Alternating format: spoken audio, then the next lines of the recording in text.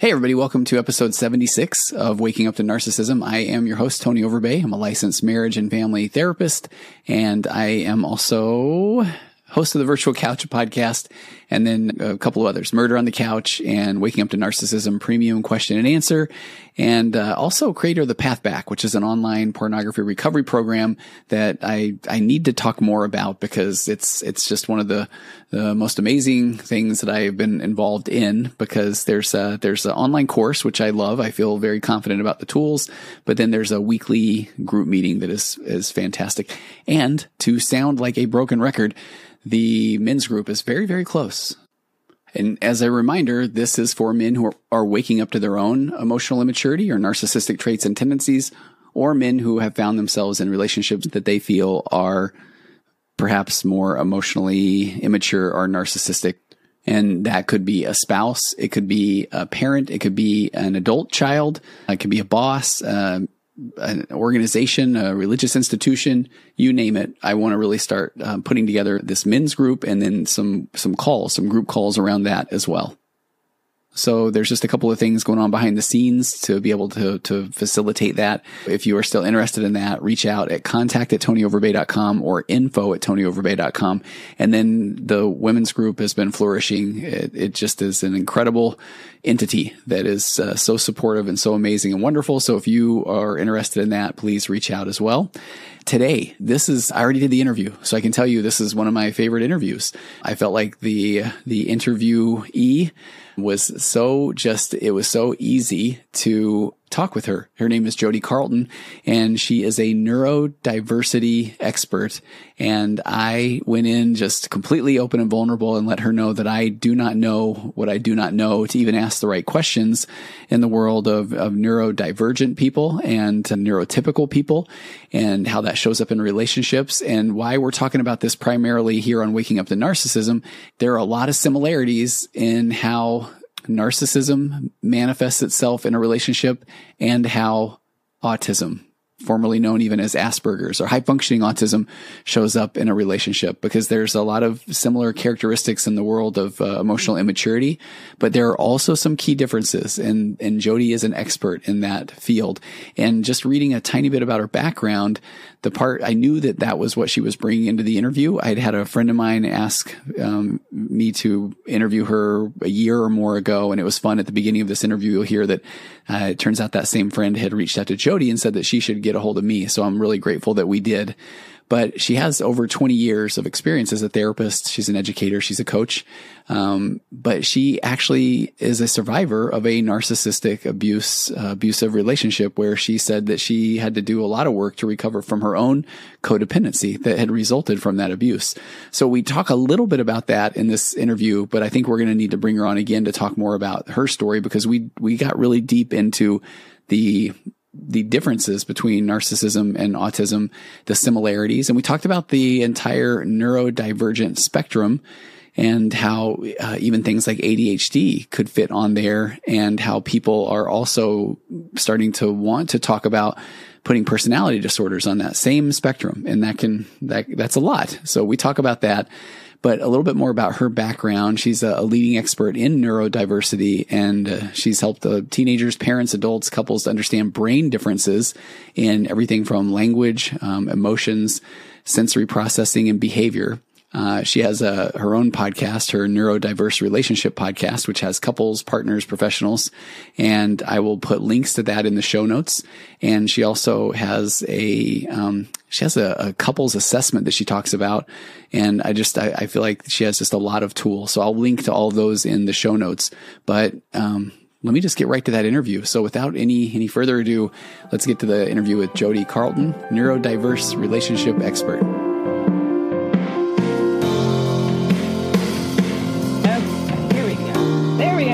How are you? You know, when you work with technology, you gotta roll with the punches sometimes. That was really funny. Yeah, I was just saying all kinds of funny things. I thought, is this the modern day example of Jodi says, because we were trying to record on a different platform, a very fancy studio that was glitchy. And then we came over to good old Zoom, and I'm like, what if Jodi just disappeared? And she's like, you know what? I don't like the vibe of this guy. I just left. And I'm just sitting here waiting. Yeah. So it's good to talk to you, and thank you for joining me on. So we're gonna say initially on waking up to narcissism, but I'm sure I'm gonna run this over on the virtual couch as well, because I say so often that we don't know what we don't know, and I don't know a lot about what you are an expert in, and I have wanted to know more about neurodiverse couples and autism versus narcissism and all these things, but I know that I've just proverbially kicked the can down the road and thought to myself, well, I'll figure it out later. And so I guess later is now. So I'm excited. Yeah. I'm so glad that you reached out to me. You were on my radar a year or two ago. A colleague, or not a colleague, but a friend of mine actually had mentioned you to me. And I'm just so glad you reached out, because it's such an important conversation to have, because there is so much confusion around narcissism and neurodiversity, and there's a lot of overlap, and it can look really similar. And I think that it's so important. It's just, we need to start, all of us, as far as kicking the can down the road, I kicked that can for a while myself too, but I had to stop.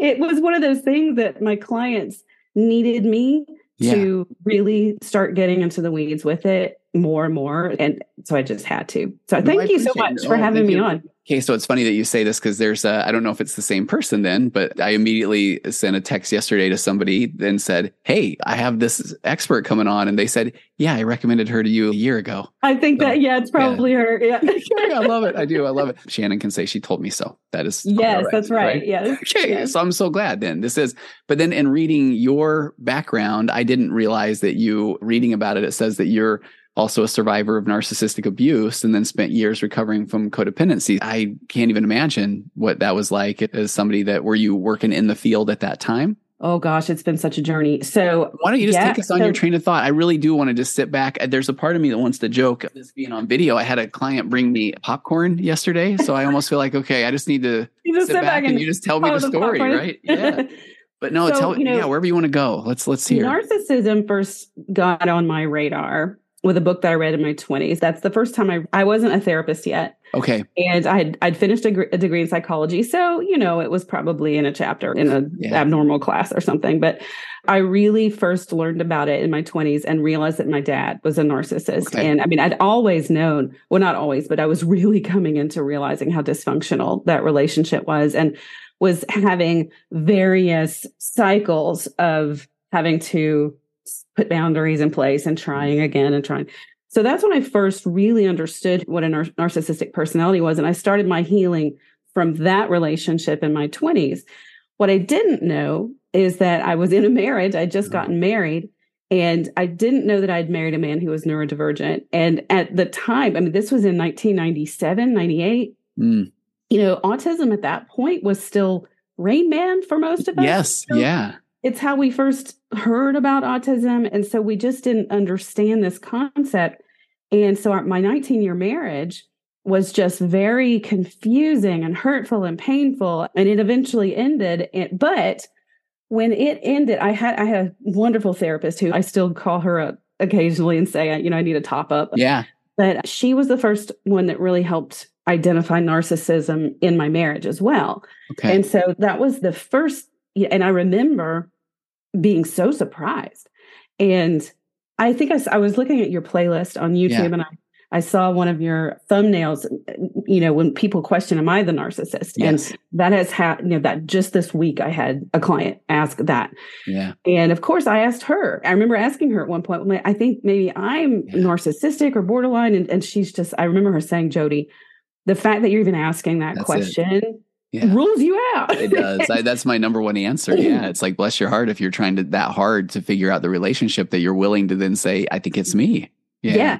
So when I left my marriage, it was more, she was helping me to recognize that I was I was so codependent. I was so trained up in codependency from having the narc dad, and had no idea, even though I was a therapist at that point, I still had no idea. It's not something that's really taught in counseling programs. And I went to a really top rated counseling program. But so I started healing from the narcissistic traits. It was more covert type narcissism. And even in the last 5-10 years, we've really started differentiating between the different types. My dad was very malignant, overt narcissist. So I didn't recognize, I was used to that being narcissism. And I didn't recognize the covert traits until my therapist helped me through that. And then it was a little bit later down the road. So I had an autistic daughter. So I knew about autism, and that's how I ended up specializing. She's level 1. She's in college right now. But boy, that's been a journey too. So I had, okay, this is my definition of autism. This is my definition of narcissism. And I'm living this relationship with her, this relationship with him. And it wasn't until after my divorce that I really started seeing, oh, okay, he also is neurodivergent and has these narcissistic traits. Well, and what's that mean? Yeah. And can you define, just for people, when you say neurodivergent, and I want to jokingly say, treat me as if I know nothing, because in this area, I worry that I don't know much. So yeah. So neurodivergence, we've really come to understand, is when the brain is really hardwired differently. And we know now some of the latest research in the last 2 or 3 years is telling us that 80% of neurodivergent traits are genetic. Okay. So we absolutely know. So this is basically some of the diagnoses that are falling under this umbrella are ADHD, autism, learning disabilities, what we used to call Asperger's, which is now a level 1 type of autism here in the US anyway. Other countries still use Asperger's as a diagnosis. Hey, why did we take that out, by the way? I'm curious. It was 2013. Okay, and why did we change that? We took it out. Yeah. The American Psychiatric Association, it had to do with insurance. Oh, okay. It was insurance. So basically, insurance was covering treatment, counseling, services for autism, even occupational therapy, speech therapy. But Asperger's was getting ruled out because a lot of children, most adults weren't being diagnosed, and even now adults are not being diagnosed. But children who got diagnosed with Asperger's, a lot of times their difficulties were more in social type things, and there weren't academic problems as much. And when they went into treatment, they were just getting denied. That the insurance companies couldn't figure out, what's our treatment goal? How do we do this? Yeah.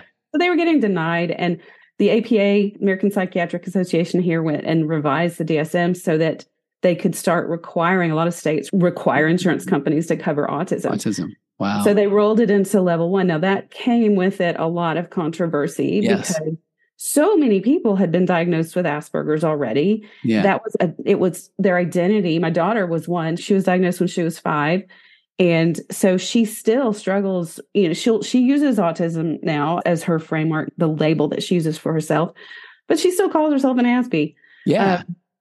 And so there were a lot of people that struggled with that. Well, I'm so grateful that you could just answer it with that clarity, because I do feel like as a clinician, when that was taken away, I feel like I just started to really understand Asperger's, and I had the concept of high functioning Asperger clients they were fine taking ownership of that.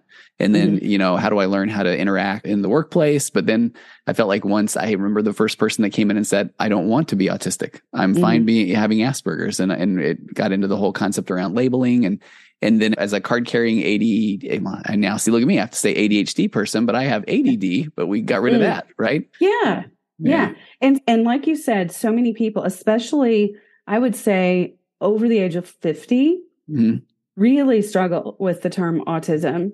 It just doesn't resonate.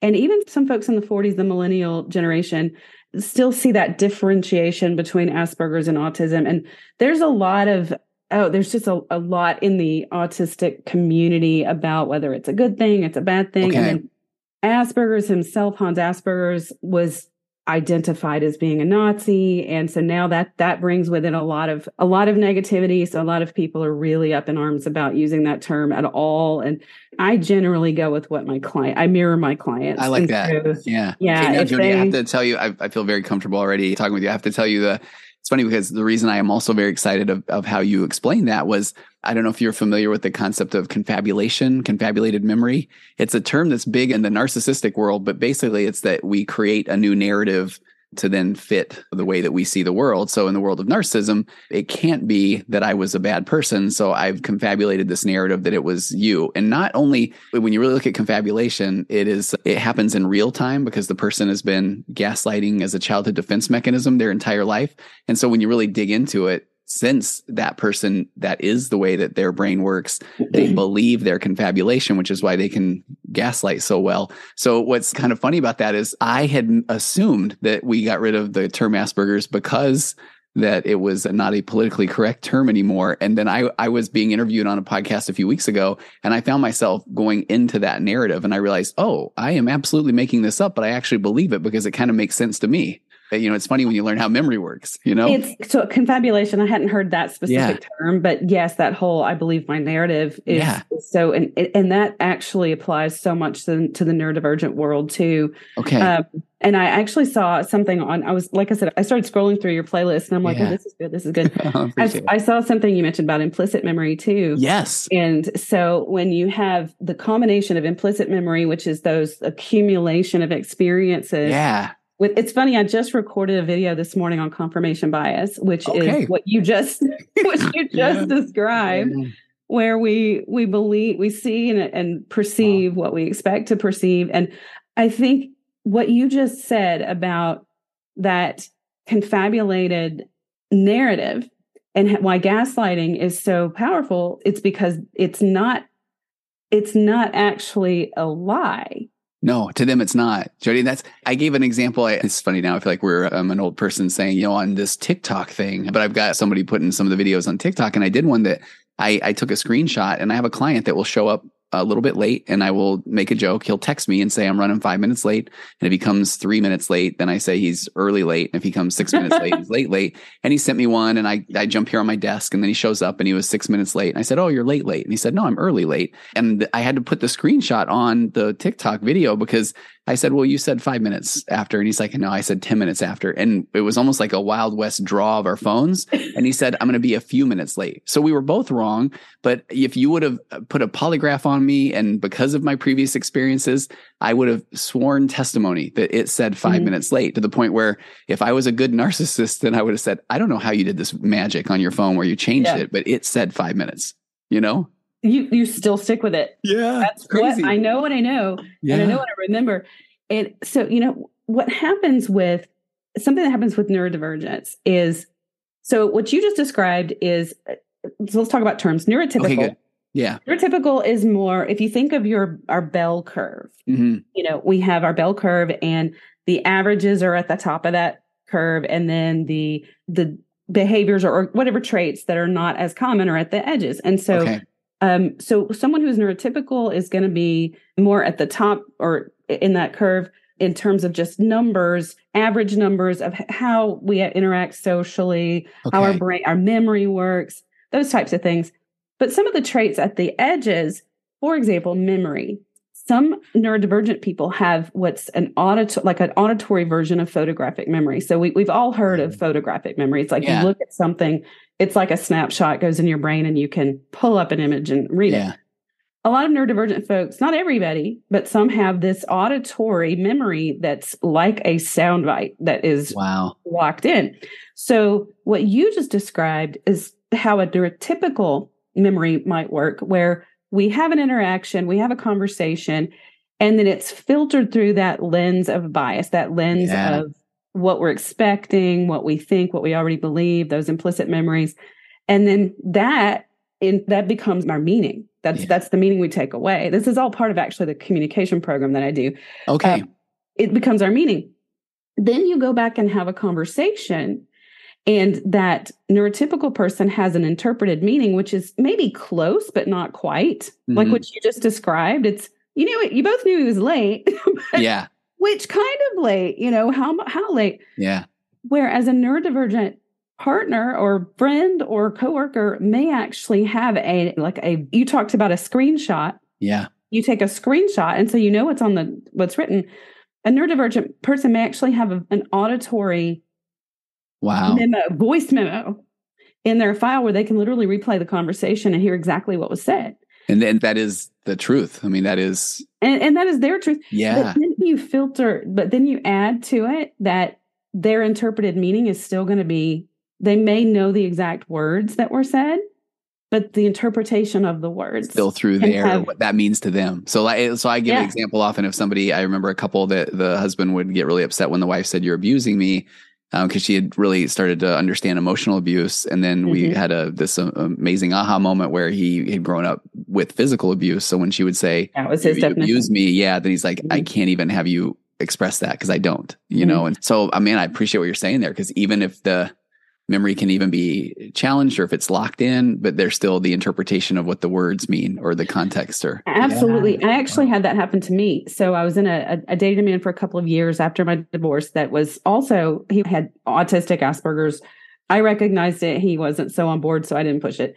But I remember one time he told me I was verbally abusive, and I was mortified because I'm like, what? Yeah. And, you know, as a trained therapist and someone who works with relationships, I know what my definition of abuse is and verbal abuse. And I was just floored. But what it came down to when we started unpackaging that is that loud animated voices were very startling from a sensory perspective. So sensory wise, neurodivergent individuals oftentimes are very overwhelmed by certain sensations. They can be underwhelmed as well and not detect a sensation enough. But something like a loud voice can be painful, and like it can set off that, for, you know, when a fire alarm goes off right beside me, I'm going to jump and be like.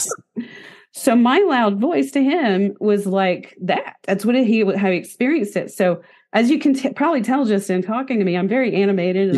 And so even if it's excitement and expressive, it can feel overwhelming and overstimulated. Yes. And he even said that, I remember one day so if it was a disagreement, that's when he felt it was verbal abuse. And I'm going through my lens of, I'm not calling you names. I'm not trying to, I'm not trying to gaslight you, all the things that, I think of as abuse. I'm just disagreeing with you, and I'm doing it in an animated way. Yeah. But one day I was describing something that happened at work, and I was really excited about it. And he literally said, "You're scaring me." And I'm like, so yeah, it's just that lens of how we interpret is so huge, and how what we take away.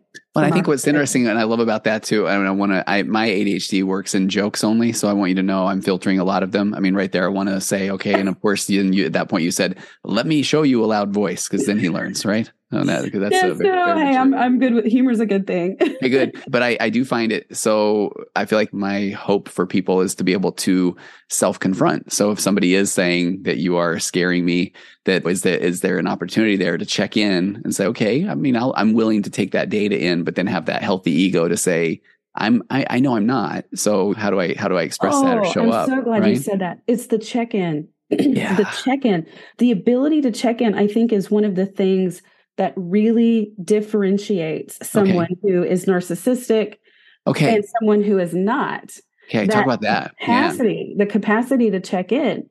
And this is where neurodivergence and narcissism can have some really complicated overlapping, because that ability to check in is something that I refer to as theory of mind. Is that a term that you've heard? No, I don't. So tell me about it, and I may confabulate it and take it for myself someday. Okay. It can also be referred to as cognitive empathy, but what it really refers to is the ability to recognize that my mind, my thoughts, my perceptions, my experience are actually mine, and they are different from someone else's. I love that. Theory of mind. Is that what you call it? Theory of mind. It's like a theoretical understanding that my mind is one mind. Okay. And so I oftentimes use an analogy when I'm explaining this to my client of a mountain. And I'll say, okay, let's say you and your partner are standing on opposite sides of a mountain, and this partner is seeing lush green waterfalls, and this partner on the other side is seeing rocky and barren. And then when I ask you to describe the mountain, you're going to give me totally different descriptions. But who's right? And I've had so many of my neurodivergent clients have this light bulb go off, and they're like, oh, because to them, their partner has been wrong on all these things. And it's like, okay, your partner's not wrong, but your partner has a different perspective. Now then you take that, some of my neurodivergent folks are able to go, okay, I can recognize this, and I can check, I can realize it's like a light bulb. I can realize that I need to check in with me to really ask myself, what is it that I'm perceiving and why, and do that self-confrontation Yeah. Whereas some of them struggle with that. Some of them, and sometimes it's topic specific or it's person specific. And we're all that way. Sometimes we're a lot better at it. in one setting than we are in another. But the narcissist absolutely can't. Exactly. It's funny when you were just saying that, I was about to say, oh, I have to bring up though, but actually the narcissist can't, but that's exactly where you're going. Because I do find that when I started noticing the similarities, because I would notice that because I work so much in that population of emotional immaturity and narcissism, but then the autistic person, there's always just a little bit of, but they were willing to confront here, or they were willing to sit with this discomfort here, or go on a journey here, but then it still just didn't feel okay. And so with neurodivergence, there's oftentimes disbelief and really, is that possible? But intrigue, because they also know that this has been a theme in their lives, and they don't love the fact that they're constantly struggling with other people and with these interactions. And so usually my neurodivergent folks are intrigued. They may really struggle with implementing the changes. And so that's where we really have to coach them through growing up, that basically exercising that muscle of the brain, teaching you how to stop and reflect, how to stop and self-reflect, how to remember that your partner's perspective is different. But some struggle with it a lot more than others. But there's still that intrigue and that interest. I like the word intrigue. And Jodi, I talk so often about we don't like to sit with discomfort, and what do we do with that discomfort? And I feel like the narcissist just immediately sheds it. Do you feel like the neurodivergent person is equipped to sit with that discomfort, or what's that like for them? It really depends on the individual, and it depends on the situation. And this is where the partnership dynamics really come into play, because I see just all the time, the pattern is that neurodivergent individuals pair up with codependent, just like narcissistic. Narcissist pair. It's like a real common pairing. Human magnet syndrome. I don't know if you are familiar with that concept from Ross Rosenberg, but I love that human magnet. And they say it's breakup resistant in a sense. Yeah. It's so true. And so my codependent neurotypical partners have come from their own abusive backgrounds, which has made them, so they're just inherently, they're hardwired to defer and take care and meet the needs of others and put themselves last. And then, but what that, as you know, that results in eventually resentment and anger and bitterness and pain and hurt. And so depending on the nature of the relationship, I tell people, some couples have the boxing gloves on and they're in the boxing ring, whereas others are still in a stage of, we love each other, we care, and we want to figure this out. And it's harder when couples are in that boxing ring and there's that contempt and antagonism. It's harder for the neurodivergent partner to pause and self-reflect, because it's really vulnerable. Because and it's harder for both partners. Because when you pause and say, okay, let me look at what I'm doing here, then you're opening yourself up for the other person to go, yeah, you sure are. And what can that overwhelming feeling be even bigger than for that neurodivergent person? Yes, absolutely. Because the skills to emotionally regulate, you were talking about emotional immaturity. So many neurodivergent folks are still very stuck in like the middle school maturity level, which is another reason why they can, those middle school years, that's the narcissistic years. That's the years that all the middle schools are a little narcissistic. All the middle schools. Yes. They are. And then some go ahead and mature and pull out of that. But a lot of my neurodivergent folks, because they had so much difficulty with social and relational interactions, that they got stuck there. And so having that ability to emotionally regulate, like you were saying, is it overwhelming to them? Yes. Because you think about what a middle schooler does. My son's 17. So thank goodness we've pulled out of it. But, in his 14-year-old days, oh my goodness, when he needed to reflect on his behavior or something that he said or done, he just became this little bully that couldn't handle it. And that's what I see oftentimes in the neurodivergence. But the thing is they can learn how. That's the key. It's another muscle that can be exercised. So it's funny because I call it the let's go ride bikes, and I talk about the emotionally immature. They can yell and scream and curse you out, and that does alleviate their discomfort, but then they feel better. So then 5 minutes later, do you want to go ride bikes? And for the adults, it's what do you want to go to eat? And so I like what you're saying, because I feel like that sounds like that can be a similar thing with the neurodivergent and the narcissist, but you're saying though the neurodivergent can learn, where the narcissist is like, well, no, but they said all these things. So what was I supposed to do? And now they can't go to dinner with me. Like why can't they get over it? So as a matter of fact, what you just described is something that's really crazy making for neurotypical partners of neurodivergence, because they will, like you said, they'll get that energy out, they'll expel it. And they feel better. Sometimes they'll withdraw for a little while. It's either outward and they'll withdraw. But then, like you said, it's in the world that the client world that I work in, it's called a reset. They come back and it's like nothing ever happened, and they're fine. Yeah. And then the neurotypical partner's left like, I'm still reeling over this interaction we just had. You just called me a whatever word. I mean, I can't undo that, right? I can't just move on from that. Yeah. You call me names, you mischaracterized me. I can't but then the neurodivergent oftentimes is like, well, it's in the past. Yep. Let's just move on. It's in the past. And neurotypical partners are like, I can't do that. That's that emotional immaturity.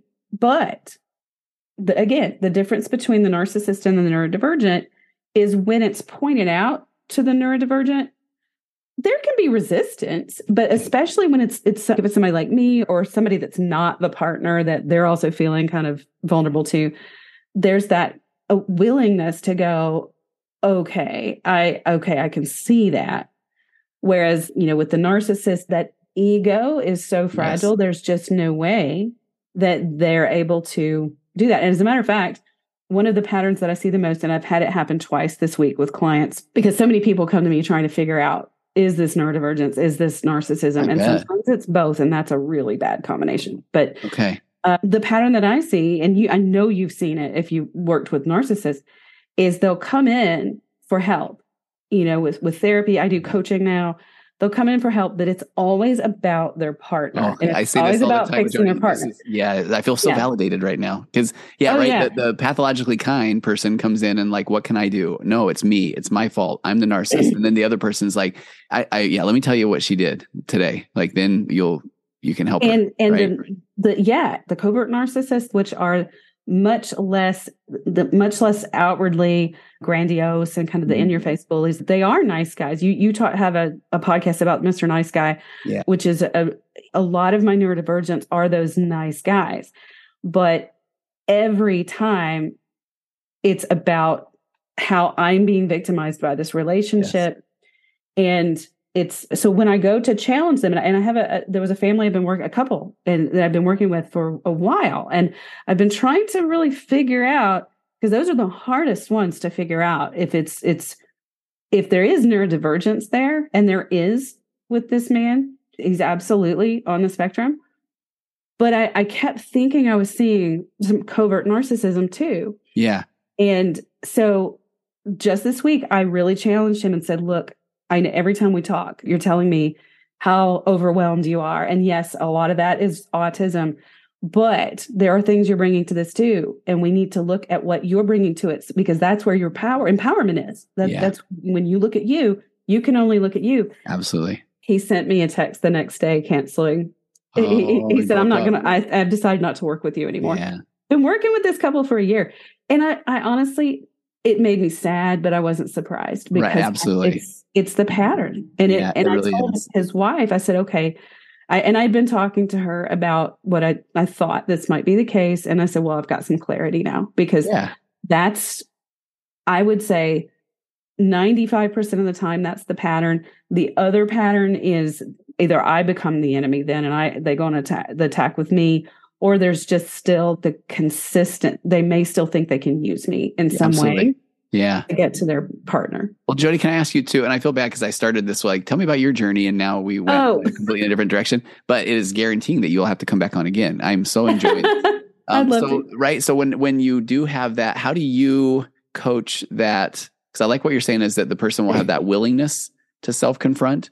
And that's where that's where I get my data, is that whole go ride bikes theory is that the narcissist wants to get rid of that discomfort. And if you can get them to appear to self-confront, I call that one I'll never do it again until I do it again. Because it's like in that moment, they are like, okay, yeah, it does feel good. I get the validation from saying I'll never do it again, and I get it. But then I think everybody in the room sees that narcissistic apology of like, okay, fine. Maybe I did do that. But, but quite frankly, you made me, but I won't do it again.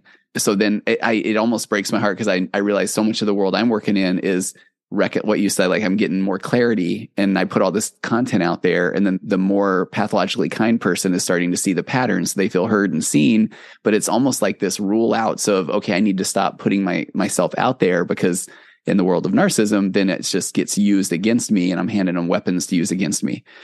How do you coach through that awareness? Do you have the pathologically kind person continue to show up and be vulnerable? Or do you start working more with that neurodivergent person and really trying to get them to self-confront?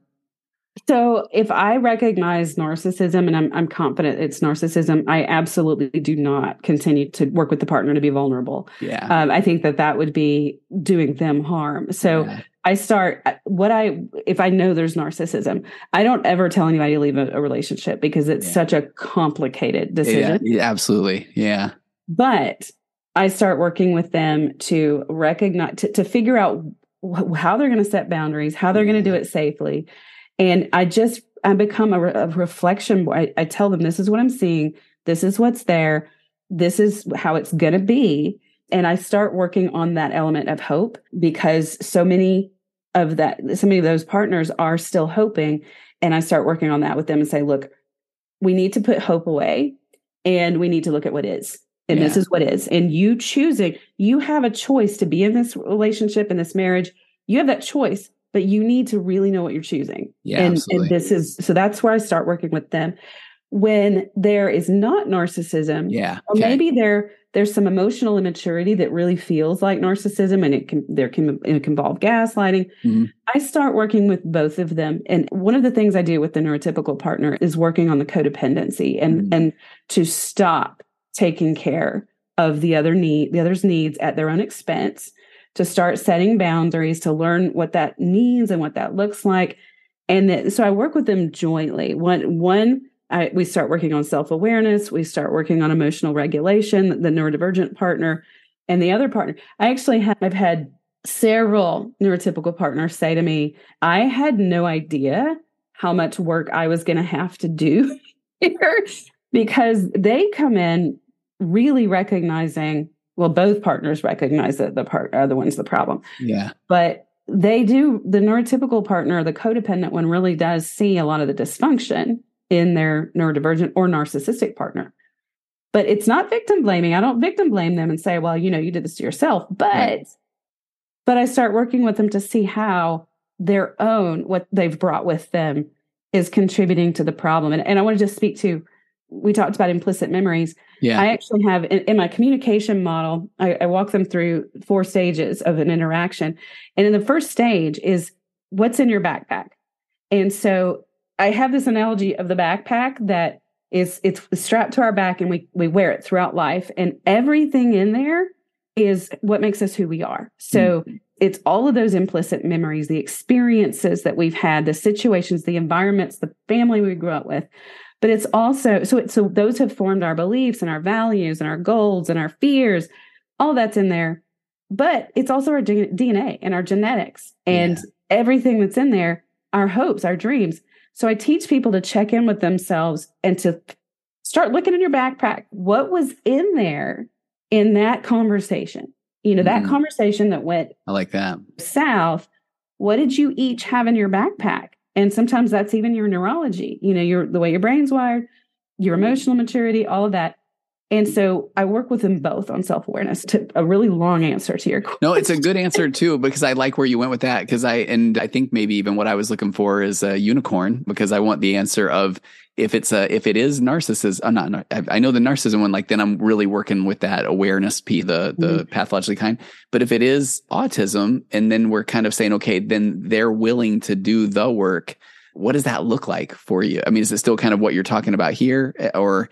I think that's why I realize I'm asking a question that is just, I think I'm wanting it's really easy. You just, this one thing, right? Because that's the part where I know I don't know enough about the neurodivergent.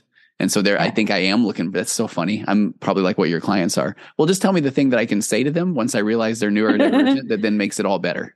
Right? Yeah. So it's not easy. It's literally it's a reinvention of the couple, but it involves completely there's an educational component to it. it involves an awareness of who I am and who I am relative to you. So in these relationships, most people have been interacting and relating to their partner based on that projection of who, okay, that makes sense. Of their own, what they want in a partner, who they believe their partner is, and what they even want from a relationship. So we back it up and go, okay, who are you? Who am I? Because I tell them, you can't choose to stay in this relationship or leave it until you know what you're choosing. Yeah. And so you have to know yourself first. So we start there. And so for a lot of adults, especially, neurodivergence is a new thing. That's something that makes sense. Most adults over the age of 40 were never diagnosed as a child. And so all this, you talk about the being out there, putting your podcasts out there. The information's important because the therapists are not trained in this. There aren't people out there, professionals, who really know how to help. So we start with the education piece and with an acceptance that you're not wrong for being who you are. I'm not wrong for being who I am, but this is really who we are.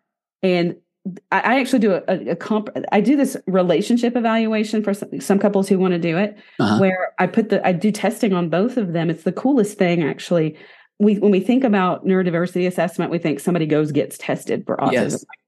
I test them both, and we look at neurodivergence and executive dysfunction and emotional intelligence and conflict styles. And then we look at the data side by side to see, well, this is who you are, and this is who I am.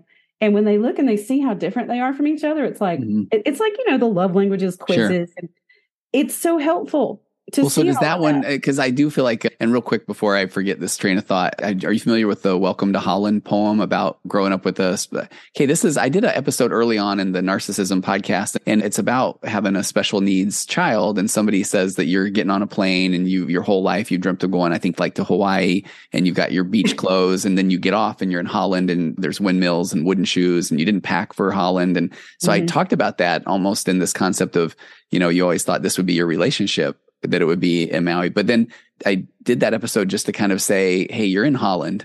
But I feel like almost, with the neurodivergent or with narcissism, somebody's saying, well, I still want Maui. So I think I'm going to exit. And so is the neurodivergent and neurotypical relationship is almost like trying to get to that acceptance of, well, we're in Holland. We're in Holland. Get the wooden shoes. And because a lot of people are still wearing their beach clothes tops and their shorts and going, it's so cold here. And you're like, it is. And really being upset because it's so cold. And it's like, if you want to stay in Holland, it's going to be cold, but there's also beautiful mountains and snow. Yeah. There's some beauty here too. And I think that's the other thing that for my neurodiverse couples, where somebody's neurodivergent, somebody's not. And sometimes they both have neurodivergences. Okay. I see a lot of ADHD paired with autism. Oh, and I know we're going to run out of time, but maybe that's another one for another day too. But I'm very open about my ADD. And so I've been told, they're putting it on the autism spectrum as if I'm going to go, what? And it's like, of course, it makes sense when you talk about it it's what neurodivergent is. And so I love that we're now demystifying that because because that is a brain thing. It's part of those brain differences. I will tell you that something that's made me go, I'm not sure how I feel about that, is some people are also putting personality disorders like narcissism on and labeling it as neurodivergent. And I'm like, how dare they? Nope. I can't. And I guess I get it. Literal sense. Right. It is a brain difference. But for me, I guess it's more of a developmental difference. Because something happened along the way developmentally as the personality developed and the ability to interact and engage. Something happened along the way. And we do know with narcissism, there's a genetic component too. Same with neurodivergence. We've always said, not always, but there's a thing that genetics load the gun, environment pulls the trigger. So and I think it's similar with narcissism. So in that very literal sense, I guess, something like narcissism is a neurodivergence, but I still really have a hard time. And I'm not sure I'm ever going to be able. No, and it's interesting because so I have this amazing private women's Facebook group for women that are in emotionally immature relationships with fill in the blank. Could be their spouse, their parent, their adult child, their religious institution, their boss, you name it. Mm-hmm. And so people will bring up that ADHD and narcissism concept. And I completely can understand because I started the whole thing, waking up to narcissism was very intentional, of waking up to my own narcissistic traits and tendencies, or the narcissism in your relationship. And that's where I made this intentional move to call it emotional immaturity pretty early on, because that's more palatable. But I do feel like you can see that ADHD is that, talk about not wanting to sit with discomfort and being very impulsive and then dopamine driven, that, it lends itself to things like gaslighting. And Yeah. And I think you said it makes it more palatable. I think that is important in the work that we do, because so many words are just like, oh, I can't handle that word. Something that is a common thread, I think that's an important thing to pay attention to, is capacity. And so talk about that. Okay. So basically I say that the 3 pillars of what's required to make a relationship work is capacity, willingness, and motivation on each partner's part. Willingness and motivation are somewhat different. They sound similar, but you can be willing but not quite motivated. And I always use the analogy of New Year's Eve and gym memberships. A lot of people who are willing to go to the gym, but it's not motivated. They're not motivated. But then capacity is huge. And in that regard, some neurodivergent folks quite literally don't have the capacity for whatever reasons. And narcissists, we know, don't have the capacity. Yeah. So with neurodivergence, sometimes it just depends on neurologically how locked in are they to that inability with theory of mind, and how impossible, can they grow that muscle? Right. Some can't. And so we have to look at that. And so I would say that's a common thread that is, I can actually swallow that. I can stomach that. Okay. In terms of narcissistic and narcissism and neurodivergence having similarities, because when we look at some just don't have the capacity, which they don't, and that's a very important thing to look at, is the capacity there.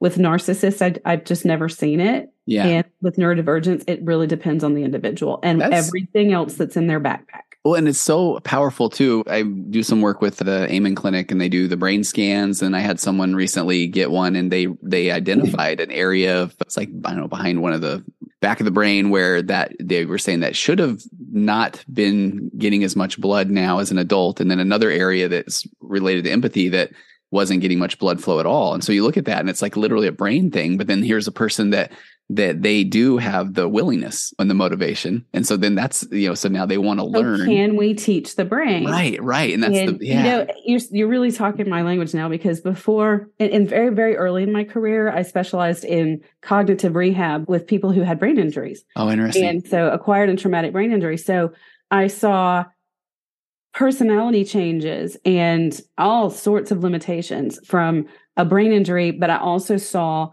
how the brain had the ability to, I used to use the analogy of a bridge being washed out after a hurricane. We're and then it takes a little time.